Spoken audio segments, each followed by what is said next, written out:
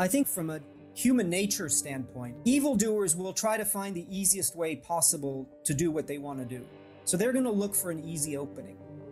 And so rather than, bury our heads in the sand and say, we're not going to do anything, what we need to do is to send a signal to the threat actors that we're doing everything we can to protect ourselves.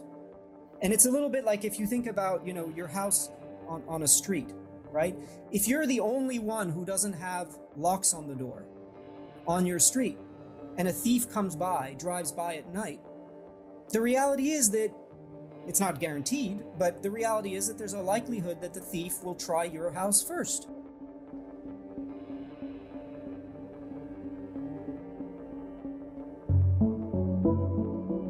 Welcome to the Maritime Risk Podcast, brought to you by Shoreline Limited, the provider of innovative marine insurance solutions for the shipping industry. Our purpose is to explore the evolving risks within the maritime industry, including environmental, geopolitical, socioeconomic, and security threats such as cyber attacks, war, and terrorism, as well as the more traditional accidents, navigational and operational incidents, and other causes of business disruption.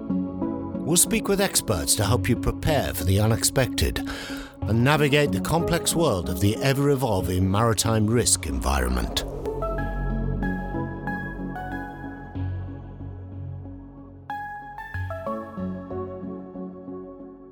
Good morning and welcome to the next in the series of Shoreline's Maritime Risks podcast. Today, we have the pleasure of speaking to a next-gen cybersecurity business in the transportation sector, Riparian, based in Singapore and the UK and further afield also.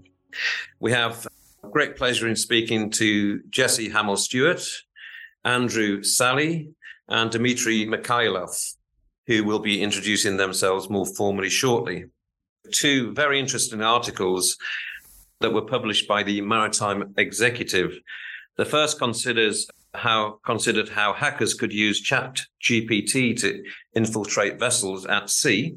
And the second looked at or asked the question, have hackers found financial incentive to target shipping? So we thought it very sort of prescient and timely to speak to Riparian today, given how much ChatGPT, AI, machine learning seems to be in vogue, and all sorts of theories abound about how they may act as a force multiplier to skew the ever-widening asymmetry of the attack surface and attack vectors by which cyber criminals can attack ships at sea. Start by saying, guys, that you're speaking to a self-confessed Luddite. So please keep that in mind when speaking to me and answering my questions. I went to sea at a time when we sent messages by Morse code. We wrote letters to our family and friends in the hope they might write back. And MS-DOS hadn't even been thought of. So, yes, things have moved on since I first put my first foot on a ship at sea. And many of my peers are running companies like this and shipping companies themselves. And so the sort of acceleration of this particular risk at sea is quite hard for us to keep up with. So I'm very pleased with speaking with you today. So with that all said and done, I'd like to give you the opportunity to, first of all, introduce yourselves and your company before we dive into the discussion that we're going to have this morning. Thank you very much, Tom, for the introduction. So my name is Andrew Sally. I'm the CEO and co-founder of Riparian, and I'm joined today by Dmitry Mikhailov, who is the founder of Riparian and the creator of most of our cyber security technologies, as well as Jesse Hamill-Stewart, who is our wonderful senior writer who is based at the University in Bristol in the UK. Riparian is a next generation security business headquartered in Singapore. We are focused on protecting transportation assets from cybersecurity attacks across sea, land, and air. And we're also focused on protecting industrial facilities and critical infrastructure from drone attacks. So that is our focus. We have a footprint in Singapore, the UK, Dubai, and we also have a development resource in India. Thank you for that introduction, Andrew. So, let's dive into the subject at hand here. And the first question we can consider is, so what are the main incentives and commercial goals of hackers targeting the maritime industry today? Well, I think there's perhaps no industry that is as much at the intersection of trade, finance, and geopolitics as the shipping industry is. And so that makes it a very target-rich environment for hackers. In addition, if you think about cyber attacks, we've all experienced, for example, our bank's website going down for a couple of hours. But if you're able to hack a ship, you can have a much more profound and longer lasting impact by, for example, blocking a canal or blocking a waterway. And that could have huge implications either regionally or locally to the local economy for logistical, supply chain, trade, and finance reasons, right? So that's the first thing. The second thing is that if you think about who the hackers are, they're typically one of two types of actors. State actors, who might be operating either directly or through their proxies, or cyber criminals. And so state actors use maritime cyber attacks to achieve near-term geopolitical objectives. Cyber attacks on maritime and other physical assets are essentially part of what is known as the gray zone. The gray zone is that ever-expanding space between peace and war in which unconventional means are used to achieve objectives without actually triggering an armed conflict. When it comes to criminal organizations, I think what most people don't realize is that attacking a ship can be very good and easy money. And so those are the two primary reasons, the two primary incentives, geopolitical as well as financial. Yeah, thanks for that. I mean, I was thinking about this as I was riding my moped into work today. And that sort of famous sci-fi quote from Star Trek back in the day from the Borg was, "Resistance is futile." And when I think about this subject, that sort of quote sort of resonates in my mind, because it almost seems like resistance is futile because of the intersectionality of a number of different accelerators around this specific problem. So what I'm thinking about in particular is embedded networks and the way in which there's a proliferation of the Internet of Things in order to force forward the ever increasing automation of function and, ultimately towards unmanned ships and the like. So you have companies who are fairly new startups who are looking to push out software and connect all sorts of devices to embedded networks, probably on board, moving assets like ships and the like, with various ports open, because obviously they're thinking about their product rather than the security of the product. And as I say, you have this sort of drive for automation, all at the same time where you've got sort of weapons grade cyber weaponry that used to be in the hands of nation state actors 15 years, which is now in the bedrooms of teenagers playing around causing mischief, right? So you really do have this sort of conflagration of different accelerants that make me feel as though, resistance is futile. So how do we rebut that thought? How do we manage this sort of asymmetry of this risk that seems to be accelerating off into the distance without making it very difficult for us to keep up with the change that's coming? Well, perhaps I think there are two parts to answering your question. The first is a more theoretical one, and I think the second one is more technical. And I'll defer to Dimitri to handle the technical part. I think from a human nature standpoint, evildoers will try to find the easiest way possible to do what they want to do. So they're going to look for an easy opening. And so rather than, bury our heads in the sand and say, we're not going to do anything, what we need to do is to send a signal to the threat actors that we're doing everything we can to protect ourselves. And it's a little bit like if you think about, your house on a street, right? If you're the only one who doesn't have locks on the door on your street and a thief drives by at night, the reality is that it's not guaranteed, but the reality is that there's a likelihood that the thief will try your house first because you don't have a lock on the door and everybody else does, even if there are more valuable things to take in the houses that have locks on compared to yours. So human nature is very much part of this equation. And that's why it's important to send the signal that you're doing everything you can to defend yourself. But I'll defer to Dimitri to answer off from a more technical perspective. If we just take that analogy one step further, though, if I may, I mean, because it's a good analogy, but is a more truism that the burglars are going to get into all of the houses on the street, in actual fact, because, you're going to try and lock them up, but they're going to get in. And so is it more important to think about when they get in, what they can do when they've got into your house? So where are all your valuables? How secure are they? How can you prevent them getting hold of your valuables once they get into your house? I mean, is that a worthwhile thought? It's absolutely a worthwhile thought. And I can tell you that the discussions that we're having with ship owners is to say, look, you need to have a modular, risk-adjusted, and value-driven approach to protection.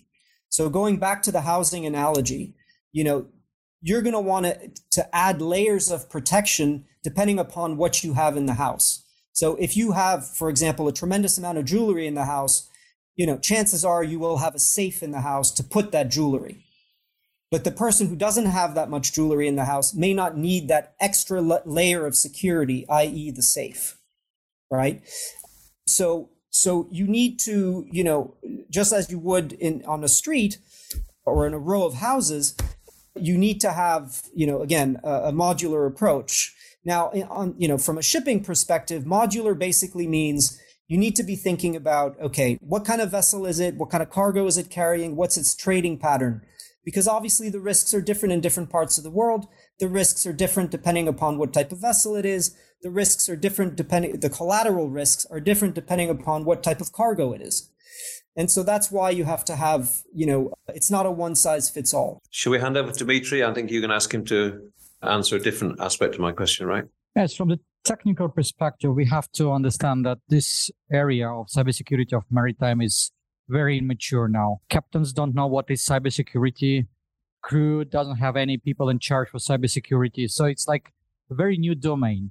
And of course, hackers target this domain because at the end of the day, the less qualified people they face, the easier it is for them to steal something or to hack the vessel, to take control over the vessel.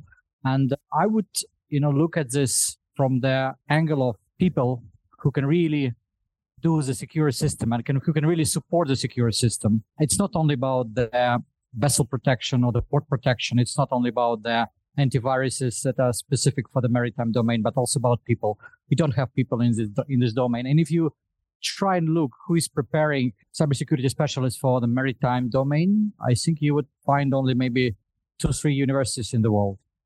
And this number is not growing, unfortunately. Thank you, Dimitri. Yes, I mean, you make a very good point, and that's about awareness, right? I mean, are people who operate ships even aware of the potential that the risk of cyber attack might have upon the asset that they're controlling? I mean, that's a very good point you make. And, I mean, Andrew, you're speaking to ship owners. I mean, what is the level of perception you find at board level amongst these ship owners in terms of what this risk looks like for their companies?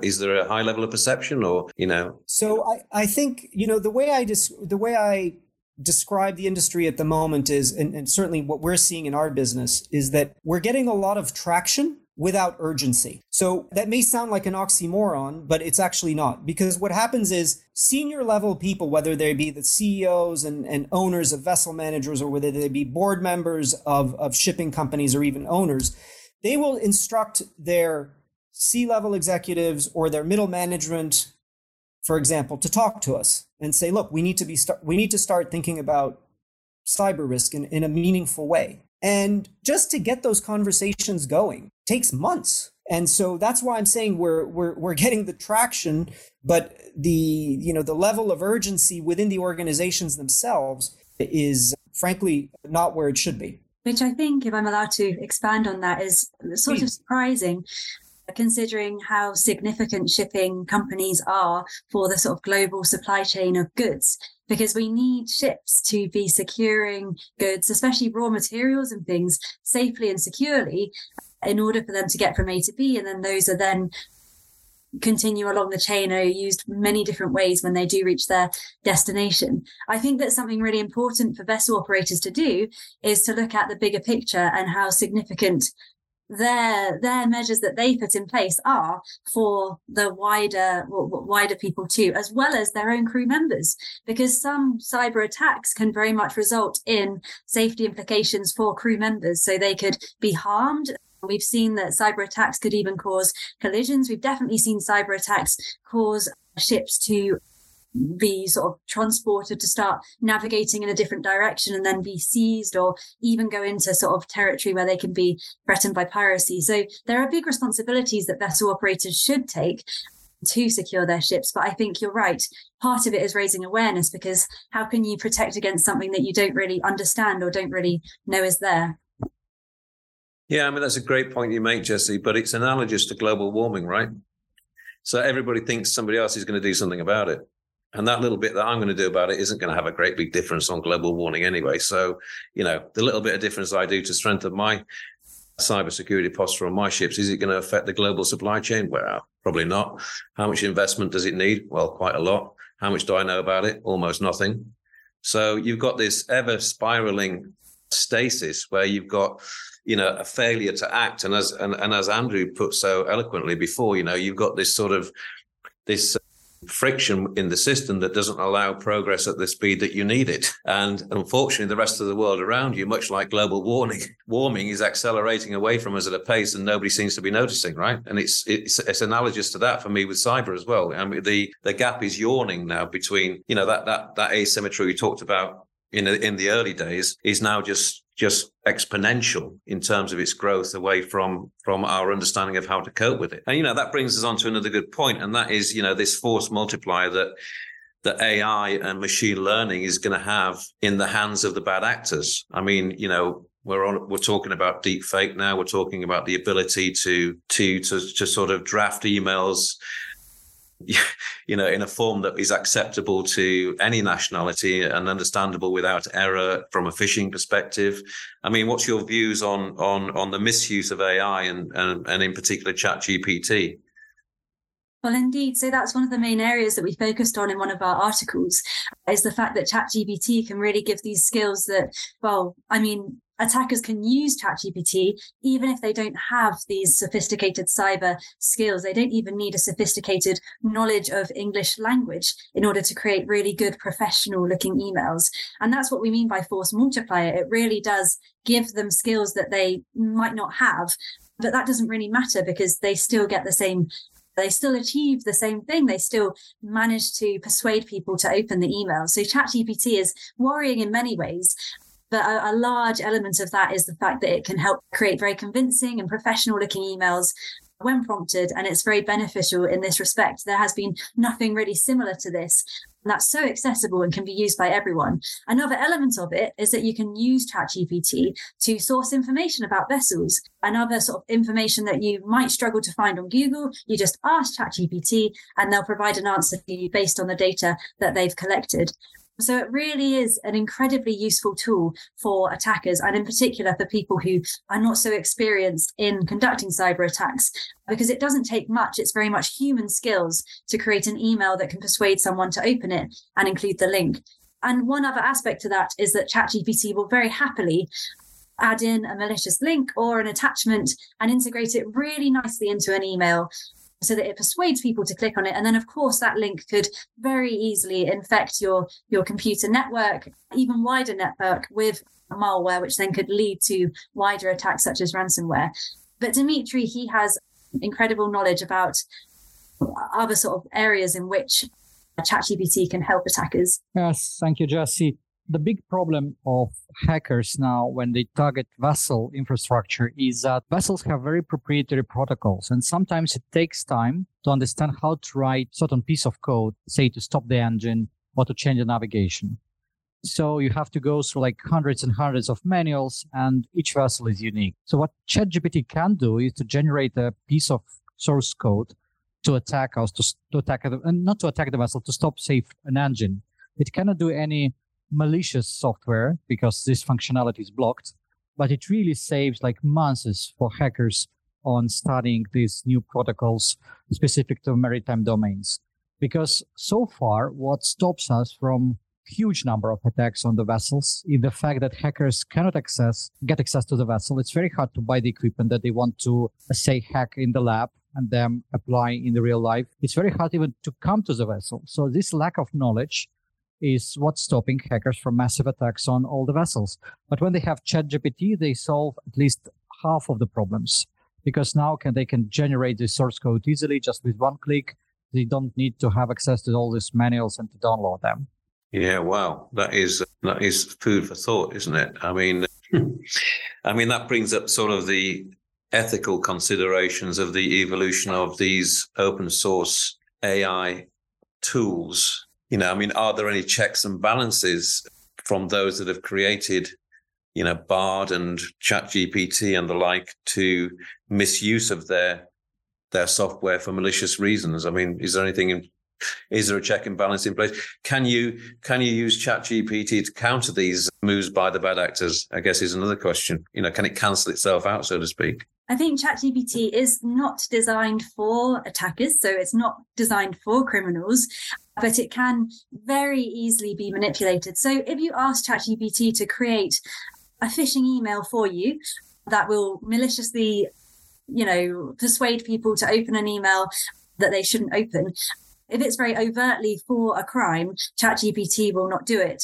But you can very easily just ask ChatGPT to create an email as if you're a colleague, to ask your colleague to open this, link to some tickets or something similar. So it's very straightforward, especially in sort of the maritime industry, because there are so many legitimate reasons for people to be sending emails or, this way or that. And if they look very convincing and they're very professional in terms of the language used, and they're clearly from someone who knows about maritime or is using the right terminology, what reason would you have to be suspicious of that? So I think there are filters in place to stop attackers from using them, but it's very easy to bypass them. I'm not sure if it's the same in terms of the code, though. That's something that Dimitri could help you with. Yeah, unfortunately, now almost in all countries, AI is not regulated. These regulations are just coming. ChatGPT is also not regulated at all. They try to block all these malicious requests to ChatGPT, because the biggest problem that ChatGPT brings to this hacker world is that hackers really can collect a lot of knowledge from open sources without this deep search. Yeah, and if you look back in the fairly recent past in terms of the evolution of ransomware and malware, it all kicked off with well-meaning academic papers, right? Written by academics on, hey guys, look what could happen if X, Y, and Z happened. And, there were ethical arguments at the time, whether those sorts of papers should be published because they could be read by the bad actors and could give people ideas about how they can attack computer systems. And the school of thought, I believe at the time, was, well, no, this is more because this is essential academic research so that the manufacturers of software, of computer networks, of computers need to be aware of how to safeguard this infrastructure going forward. And they're more likely to be reading these papers than anybody else. But the extension of that is, could AI even evolve through its own understanding of its deep research and the amount of knowledge it has access to, what future trends could be in cyber attack vectors? The changing face of ransomware, the changing face of malware, where that's going to morph into with the use of AI and machine learning. If you let me, the problem is that from the technical side, that all the hacker attacks at the end of the day are attempts to find human mistakes in the code, in the source code, and attacks through these mistakes, through these holes that exist because humans always make mistakes. So hackers, when they act on their own, they're not that efficient to find this mistake. They have to spend a lot of time and a lot of money on this. AI can do it very fast, and it will not let it go. The problem is that when hackers are equipped enough with AI tools, they will find these vulnerabilities much faster, and it will be available not just for professional hackers, but as we call it, student hackers, those who just try their skills, and they can become very, very dangerous in this case. Let's look at what ship owners can do to protect themselves against this burgeoning threat of this, insidious creep towards AI and machine learning, evolution of cyber risk on board their vessels? What can they do to stop this, this risk? Well, I think at a high level, what they need to start doing is essentially protecting themselves with cybersecurity products. And again, doing it depending upon what the trades are, what the vessels are carrying, and what the vessels, the actual vessel size and all of that. All of that has an impact on how a ship owner should go about protecting him or herself. But that's step one. And I think that, we all know, and, obviously you have a deep experience in the industry. We know that the industry needs to be pushed. The industry will not act on its own. So, if you think about the regulatory environment, for example, regulators come in and make a decision as to what needs to be done. So if you think back, for example, to the, back in the 90s, the big issue was, single hull versus double hull tankers, right? And the single hull phase out took 15 years from a regulatory standpoint. But the reality is that a lot of the major oil companies phased out the usage of single hull vessels a lot faster, right? So in this case, it was the client taking the initiative to push the industry a lot faster. So if you look at cyber, today we have Unified Requirement E26, I believe, which imposes what we would deem to be relatively holistic cybersecurity on vessels. But that requirement is for new buildings contracted from 1st January 2024 onwards. Right. And so I think it'll be incumbent upon different stakeholders in the industry, from the clients themselves to the financiers to the insurers, to really push for vessel owners to do a lot more than what is required by the regulations and the speed at which the regulations impose their new rules.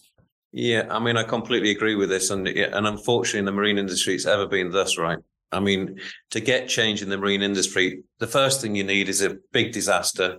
And the next thing Correct. you need is regulation to avoid that disaster, right? But you need the disaster first. So as you alluded to, the double hull issue, I mean, we had the Exxon Valdez, right? That was the catalyst for the change to the double hull. Then you've got cultural change needed for safety. So you've got Herald of Free Enterprise, and you've got ISM code.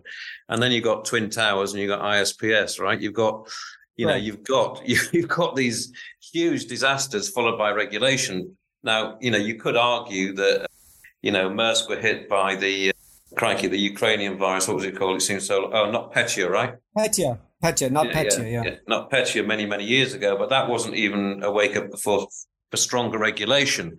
I mean, WannaCry might have done the job, right? But yeah, it seems to me that, and I totally agree with you, Andrew, that, absent strong, stringent, compliant regulation that binds everybody to the same idea of some form of cultural change to protect the industry, it's not going to happen on a piecemeal basis, because it requires too much investment, right? Absolutely.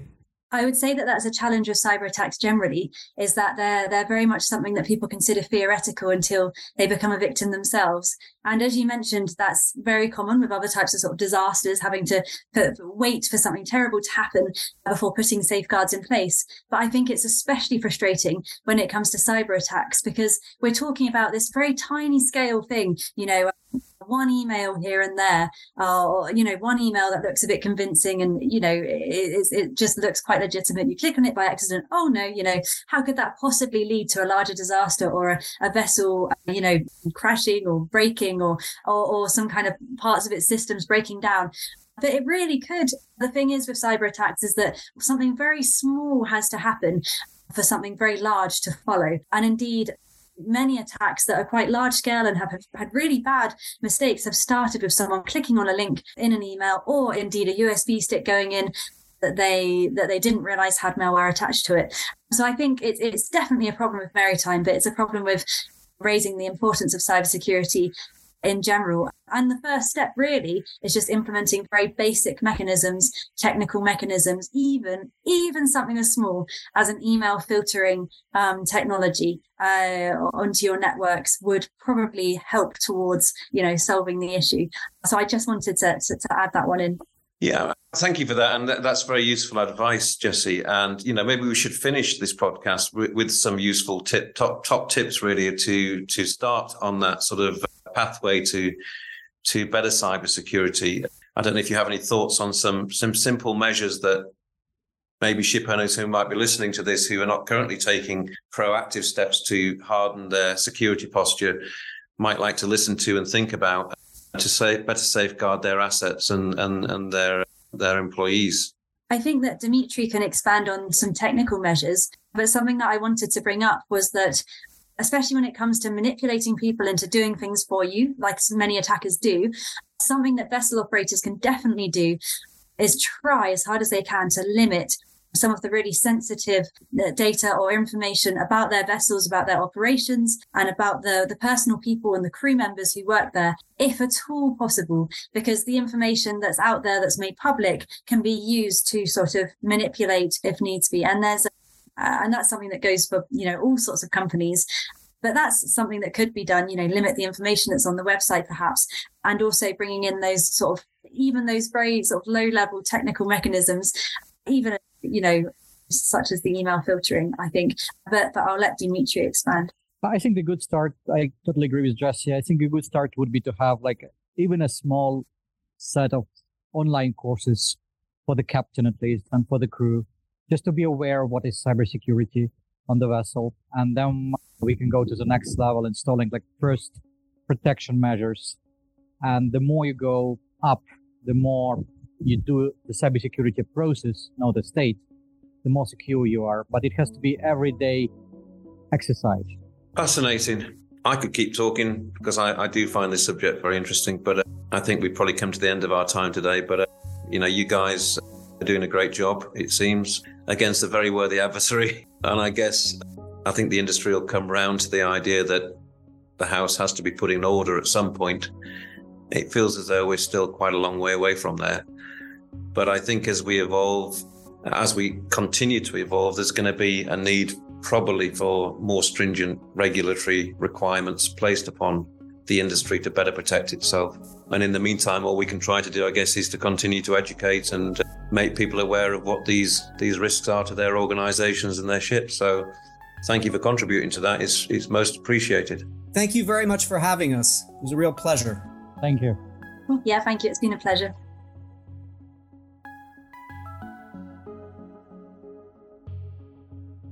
Thank you for listening to the Maritime Risk Podcast brought to you by Shoreline Limited. We hope this episode has shed some light on the diverse and complex risks facing the maritime industry today. We would like to thank our sponsor, Maritime Insurance Solutions Limited, for their invaluable support in making this podcast possible. To access more episodes of our podcast series, visit our website at www.shoreline.bm. Remember, in the ever-changing world of maritime risk, preparation is key. Until next time, fair winds and following seas.